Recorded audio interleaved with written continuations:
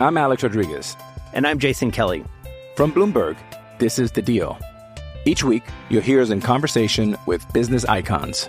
This show will explore deal-making across sports, media, and entertainment. That is a harsh lesson in business. Sports is not as simple as bringing a bunch of big names together. I didn't want to do another stomp you out speech. It opened up so many more doors. The show is called The Deal. Listen to The Deal. Listen to The Deal on Spotify.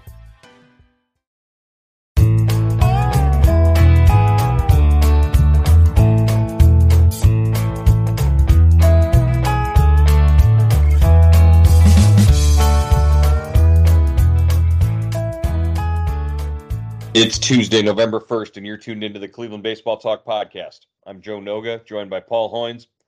Hoynes, did you get any good candy last night? I handed out a lot, Joe. We to the ghosts and goblins that came to our door. We went through a couple bags. My Jackie was yelling at me for giving too much out, but I how can you not give too much candy out to all those kids? Did any of them come to the door dressed as baseball players or Slider or Guardians hot dogs or any of your favorite baseball characters? I think a couple came as part of Sandlot guys. The kids from Sandlot. And one came as a Brown, as the Browns quarterback, or one of them. He had a Browns helmet on. Yeah, pretty good costumes. I did see a couple of. I saw on Major League Baseball Network they showed fans who were dressed up as Nolan Ryan through the years, like all the different teams that he was on, and the Nolan Ryan who played for Texas the year he got in the fight with Robin Ventura. He had a blood all over his uniform and like a bloody nose from where the two got in a fight. So that's the best. That was a pretty good costume there. Baseball costumes are pretty good. Always good to see. Who knows what Slider actually is, so it's hard to dress like him. But there were plenty of fans dressed. I saw on social media dressed as the hot dogs, ketchup, mustard, and onion. So a lot of fun to be had there on Halloween with trick or treating.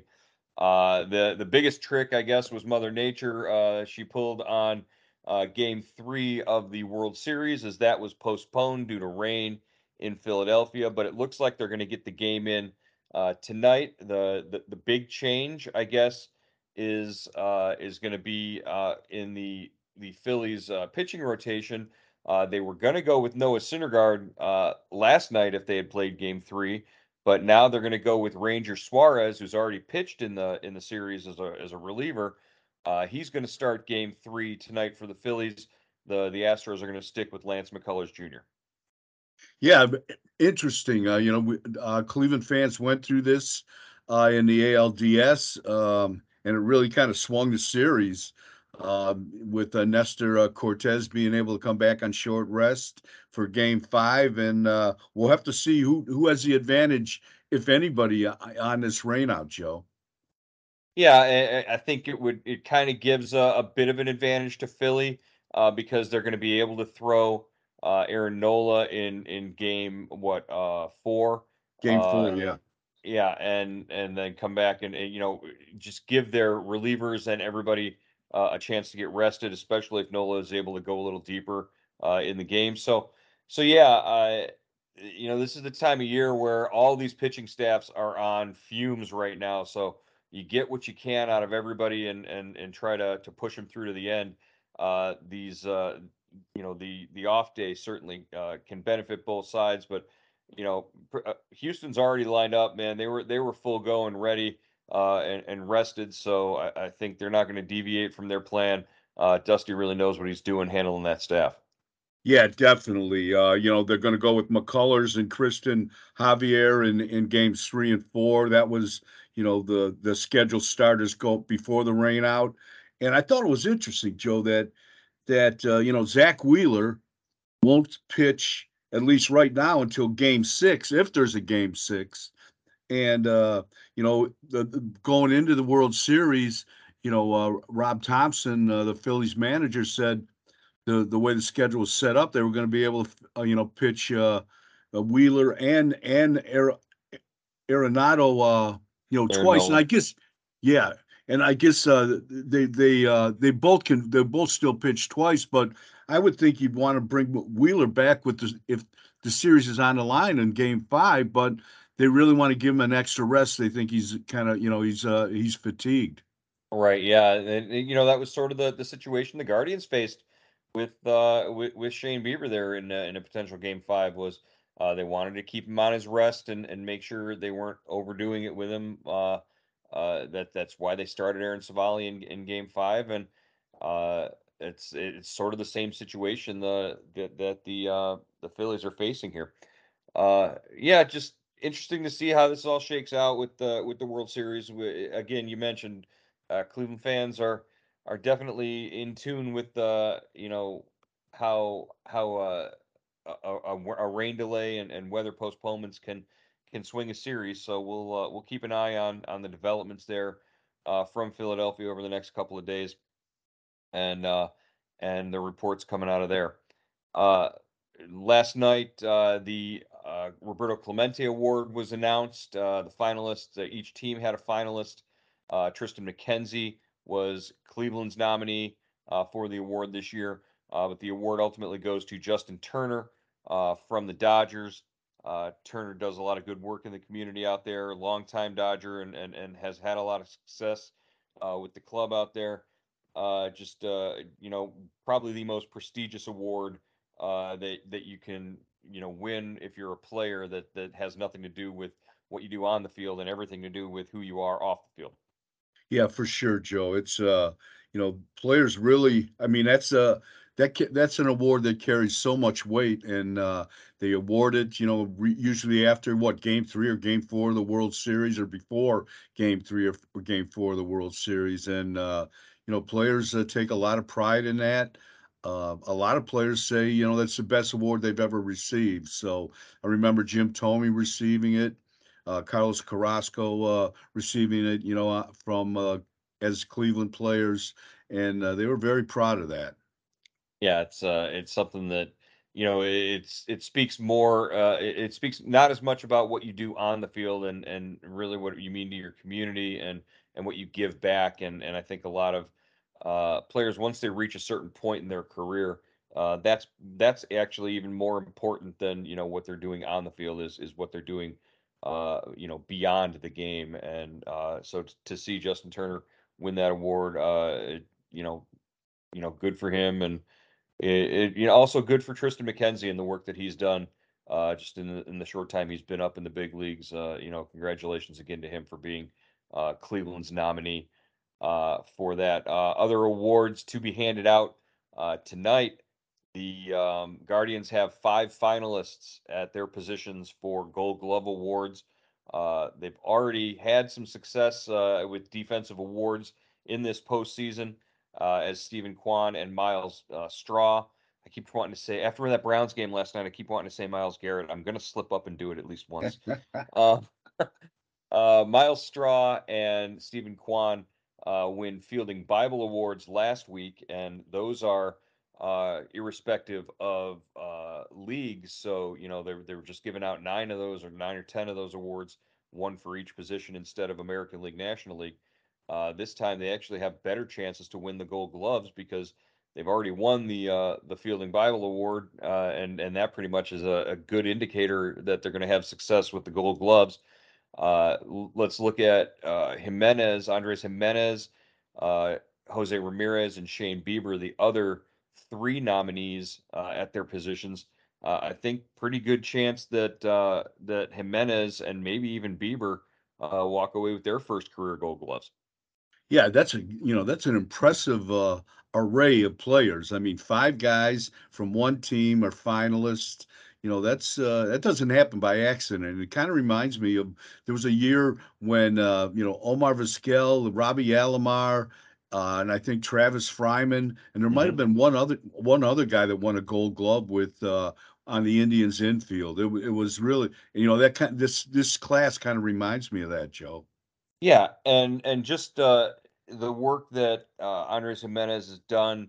He's a shortstop. He came over as a shortstop, and he started both both the last 2 seasons, he started at shortstop on opening day, but then this year he sort of quickly sort of moved over and took to playing second base and realized, hey man, he plays really good defense and makes plays that are really sort of in tune with that position, short right field, being out there and playing up the middle. And we saw the highlights from the All-Star game behind the back flip there. I think he really is now and thinks of himself maybe as a second baseman.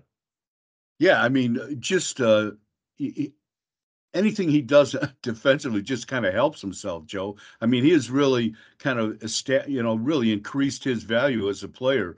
I think Cleveland knows he can play shortstop. Now he's turned himself into, what possibly is a Gold Glove second baseman. And that as a player, as you kind of establish your talent and what you can and can't do. Right now he's off the charts offensively and defensively. Brendan Rodgers in Colorado won the Fielding Bible Award as from the National League their side of things. So, probably a good chance Rodgers wins the Gold Glove in the NL. Leaves the possibility that Jimenez can beat out Altuve and Marcus Semien, who was last year's winner at the position. Uh, as far as the pitchers go, Shane Bieber looking for his first Gold Glove. Defense really isn't the first thing that pops into your mind when you think of Shane Bieber, but he had a pretty good year. On the mound, not just striking guys out, but fielding his position and doing the little things like holding runners on base. Yeah, Joe, we were talking about it before the podcast. What he's made 2 errors in his big league career. Has held, has held, the stolen, runners have, well, he's held what 30%, caught stealing rate, about 31% caught stealing rate when he's on the mound. And you really, and like you said, it goes under the radar, just, what a good job he does defensively. And just, I think he works fast, he controls the running game, and he throws a lot of strikes. Um, so, and he fields his position well. There was always this joke that kind of went around. Mike Hargrove. Every manager has favorite sayings that they like to say, Mm-hmm. and Grover would always say, Bertie Tebbetts, who was a scout for the Indians and a former manager, said, Bertie Tebbetts always told me, show me a pitcher who can't field his position, and I'll show you a 500 pitcher. So he would say that time and time again. And we all kind of chuckle at it, but it's probably close to being right, I would think. Well, yeah, and to me, Bieber has the mechanics. He's very smooth. He can make the plays that he needs to make. I don't even think he's the best defensive fielding pitcher on his own starting rotation and his own staff. I think Zach Plesac very much an athletic pitcher. We saw him make a fadeaway, like diving into the Guardians dugout throw this year on a little tapper back to the mound and sort of walk off. That play really sticks out in my mind as a great defensive play. I think Plesac is a guy who, if given more of a look and maybe more chances, is a guy who eventually can win a Gold Glove as a pitcher. But that award had been locked up by Dallas Keuchel for the last decade. I think he's won a whole bunch of American League Gold Glove awards, but he's no longer in the picture. So it's going to be a first year winner. Jose Barrios always sort of at the top of the list there in terms of pitchers defensively. And Jameson Taillon, the pitcher from the Yankees. He's you remember that guy, right, Hoynesy? Don't you want me to pronounce his name No, and I'm going to butcher try. it again? I'm going to try and make sure that you avoid trying to pronounce Jameson Taillon's name. But he's the other candidate for that position. The other Guardians player to be considered for these Gold Glove awards, Jose Ramirez. He's a four-time nominee at third base, but he keeps running up against Matt Chapman, And I believe this year Alex Bregman also in there as a finalist. But Chapman is a guy who, as long as he's healthy and he's playing that position, it's sort of like Nolan Arenado. It's an award that's his to lose. Yeah, I think he was all like a platinum Gold Glove winner too. Chapman was Hmm. a couple of years ago. So yeah, that's some tough competition for Jose. The thing I like about Jose is he never looks rushed, Joe. You know what I'm saying? You know Hmm. his throws are always kind of right, hit the guy right in the chest, the first baseman in the chest. He's always under control. He makes it look easier, very, very easy, and we know that's not the case all the time. Yeah, and really the clutch plays and the big plays are the ones that really stand out for Jose this year. He saved a game in Chicago with a beautiful backhanded stop and throw in a game in May. I believe that was the Josh Naylor game, the extra innings thriller there that he won earlier in the year. That they're not in that game if Jose doesn't make a play on a ball in that game, and then in the playoffs in the wild card clinching game, he made an outstanding play that saved a run in the extra innings game. So uh, yeah, it's not just that he makes all the plays look easy; it's that he makes them when they really count, and um, that is something to be considered. I just the writing's on the wall with this award. I think it's either going to be Chapman or Bregman, and Jose. Just an honor to be nominated. Yeah, that play against the Rays that might be the play of the year, Joe. That was such a great play on both ends. Naylor with the great stretch and Jose with the great stop and throw from foul territory at third base. Just, just a pressure-packed play, like you were saying. Yeah, it's I believe Tito said that play, it wasn't only the play of the game, it was probably the play of the season. He noted that. All right, we talked about the infield. We've been reviewing and giving the outlook on the different positions. I'm Alex Rodriguez. And I'm Jason Kelly. From Bloomberg, this is The Deal. Each week, you'll hear us in conversation with business icons. This show will explore deal making across sports, media, and entertainment. And that is a harsh lesson in business. Sports is not as simple as bringing a bunch of big names together. I didn't want to do another stomp you out speech. It opened up so many more doors. The show is called The Deal. Listen to The Deal. Listen to The Deal on Spotify. On this club as we head into 2023's offseason. So let's stay on the infield. We talked about catchers already. We've talked about the pitchers. Really, let's talk about shortstop. That's where Ahmed Rosario has sort of found a home over the last 2 seasons. It's not enough that Ahmed Rosario finds his spot in the order and has been effective in that number two hole hitting in front of Jose Ramirez. It's the combination of, I think, if you're Ahmed Rosario, you can only feel productive if you're playing shortstop every day and batting second. That's where he feels most comfortable, and I don't see a reason why the Guardians should move him out of either spot. Yeah, I think he's found a home here, Joe. I mean, okay, he's not the flashiest shortstop. We all know he has some shortcomings when it comes to range, but I mean, day in and day out, this guy made almost every play a shortstop has to make. He and just a very, very steady, very consistent, very reliable defensive player. And what you get on the flip side offensively is just really sets that offense off. Hitting behind Quan and in front of Ramirez. That's a perfect spot for this guy. He's got speed. He can run. He can steal bases. He's got a strong arm. I know. This farm system is loaded with shortstops. But yeah, you're right, Joe. I mean, this guy has done nothing to lose that job. In fact, he's kind of cemented himself there, unless Cleveland really wants to make a move in another direction. Yeah, I mean, you've got prospects and you've got, pressure from the minor leagues, but that's a good thing to have and that's a good problem to have. As long as you've got a guy who's producing the way that Rosario has the last 2 years, I don't see a reason why you would want to move away from it. Now the big question is, do they offer him some sort of extension or a contract beyond this, the final year of his arbitration eligibility, which is, coming up. Uh, I gotta believe that, their approach that they're going to want to take here is, we know we've got him cost certainty and all that for this year. They're going to offer him a contract and maybe the 1 year deal.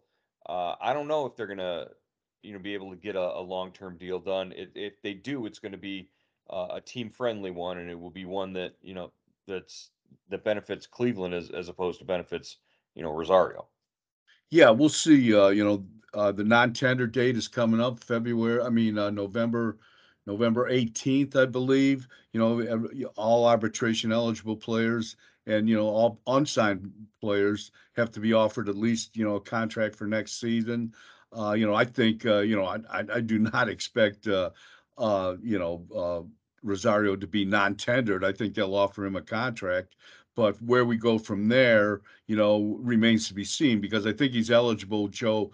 The speculation is he could make up between 9 and 10 million Hmm. this year, and which is, like you said, his last year before he's eligible for free agency. Right, and it would be it would take something pretty major for him to not be in the Guardians lineup, probably as the opening day shortstop. Come March of 2023. So I I think there would have to be some big decisions and some big moves made if that were going to be the case, if he were not going to be there. Let's talk real briefly about first base, one of the areas where, on that infield where they can probably make an upgrade and make some changes or make some additions to improve the club. Not saying that Josh Naylor isn't a guy who, was productive there, but certainly you could probably add a little more and add a little more versatility there if you brought in somebody maybe who swung the bat from the right hand side as well. Yeah, definitely. Naylor. I don't know. This is a big off season for Naylor. I think. How does he come to camp? What condition is he in? How is his ankle hold up? Is he trending toward being a DH, or can he go back and play first base? What, three, four, five times a week? That's this. So spring training is going to be big. Well, this off season is going to be big for him. But yeah, Joe, I think first base is definitely a spot if you're looking to add some power. This is one of your spots. First base or DH, and we all know they outside of Naylor they did not get much production out of anyone else that played first base there. I was wondering, Joe, what do you think of Gabriel Arias as a first baseman? Well, and that's where I was going next. My question was going to be, where does Gabriel Arias sort of fit into the future plans here? Because I think they realize that he's probably completed his development at the AAA level, and now that last step of development that happens in the majors is what he's going to be looking to do. I think having him on the roster is going to help, especially to keep Jose Ramirez fresh next year. If they can move a DH around a little bit, DH Jose Ramirez once in a while and have Arias play third base if he can be productive there, especially against maybe when you're facing a left-handed pitcher. But can he play first base enough? I think they trusted a rookie enough to play it in the postseason, as maybe probably one of their only options there. Uh, I think Arias makes the club. I think he maybe mixes in, and if they don't go out and get a big bat or get a big free agent to come and play first, I think maybe he's in the mix there and plays there quite often. Maybe taking over the role in some of the games that an Owen Miller might have had he had a more productive season. Yeah, I think you hit the nail right on the head there. I thought Arias looked, we didn't see him a whole lot at first base, but obviously, if you play a guy in the postseason, you must think he can handle the job. And he looked very comfortable there. You've got a shortstop basically playing first base, so he should be able to handle that spot. Uh, and I like the way he moved around the bag. He didn't look uncomfortable there. He made a couple nice plays. And he certainly has more than enough arm to play there. So, I guess you just got to see offensively, what you could get from him. But what we saw, not this past season where he was kind of hurt, he had the broken hand, but 2 years ago he hit really well at AAA. So, I think that bodes well. We'll see. And I was wondering, Joe, what do you think? You know, of a guy like Jose Abreu. He's going to be a free agent? It doesn't sound like he's going back to the White Sox. Is that a guy that would interest you, or is he maybe a little too, kind of long in the tooth, so to Well, speak? I mean, if you're signing him to be a DH, then yeah, certainly. If you're, uh, I can't see it being. He's going to want a 2 to 3 year deal, right? I mean, he's not Yeah, going to yeah. want He's a. 30. He's 34, 36, something like that. So I mean, is he Cuban or Dominican? I can't remember. Cuba. He's from Cuba. He's Cuba, so we don't know where the birth certificate is. He could he's 34 to 36 is a good range for some of them. Who knows? Uh, I don't know. Abreu could be interesting, but probably not cost effective for this Yeah. club. I think the money would be the issue. Maybe he would love to probably stick it to the White Sox, 19 times a year if he gets the opportunity to. But no, I don't know. Yeah, on paper, and he would fit what they need, but probably not what they want right now in terms of that sort of fitting Yeah. in with what they. I don't think he'd be a good fit Yeah. I'd love basically him right on a now. 1 year deal, but I don't think you're going to get him on a 1 year deal. No, that's probably not going to happen. Tyler Freeman was up at times this year. I think maybe is there room for Tyler Freeman and Gabriel Arias on the roster all season long, and would that hurt Tyler Freeman's development if he's not playing every day, sort of in that role that Ernie Clement occupied for most of the season last year? I like what Freeman showed. I mean, I guess it depends what they do with Owen Miller. We saw Owen Miller certainly got a lot, 424 at bats, so he got a chance. Now I don't know where they go with Owen, but if he's not on the ball club, if he's not on the big league roster, I think Freeman should, would get a look. I think they, basically didn't they say that when they did bring him up, they said he's kind of he played enough in AAA, where he could come up here and ride the bench and where it wouldn't hurt him not playing every day. And I thought he filled that role pretty well. Yeah, I thought he took to it, pretty decently as well. So could be interesting to watch what Freeman does. As for Owen Miller, I think he can be a starter for sure in Pittsburgh. That's where that's where I see Owen Miller, next season. But who knows? I don't know if he does come to camp with Cleveland. I don't know that he makes the club out of spring training.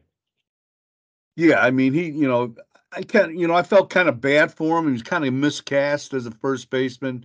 Some guys, I think he came up mostly as what second, short, and third, and he just had some problems at first base. I don't know what it was, and he started out really well at the plate, then kind of tapered off and was just, Joe, we've talked about this before. This guy hit 243. Hmm. 243, like that's, MLB, I think that's probably the medium average, I think, if you look at every MLB team hit this year. And I still don't know how he did that. Yeah. I just because he had long stretches where it just seemed like his at bats weren't that productive. But obviously he got some hits. Yeah, he was just productive enough to sort of justify a spot on the roster for as long as he had it. But next year they're going to want to improve in some areas, and that might be one where they'll take a look. All right, Hoynes, that's going to wrap it up for today's edition of the Cleveland Baseball Talk podcast. We'll keep an eye on Game 3 tonight, and as well as the announcement of the winners for the Gold Glove Awards. We'll keep track of those as well, and report back tomorrow here on the Cleveland Baseball Talk podcast.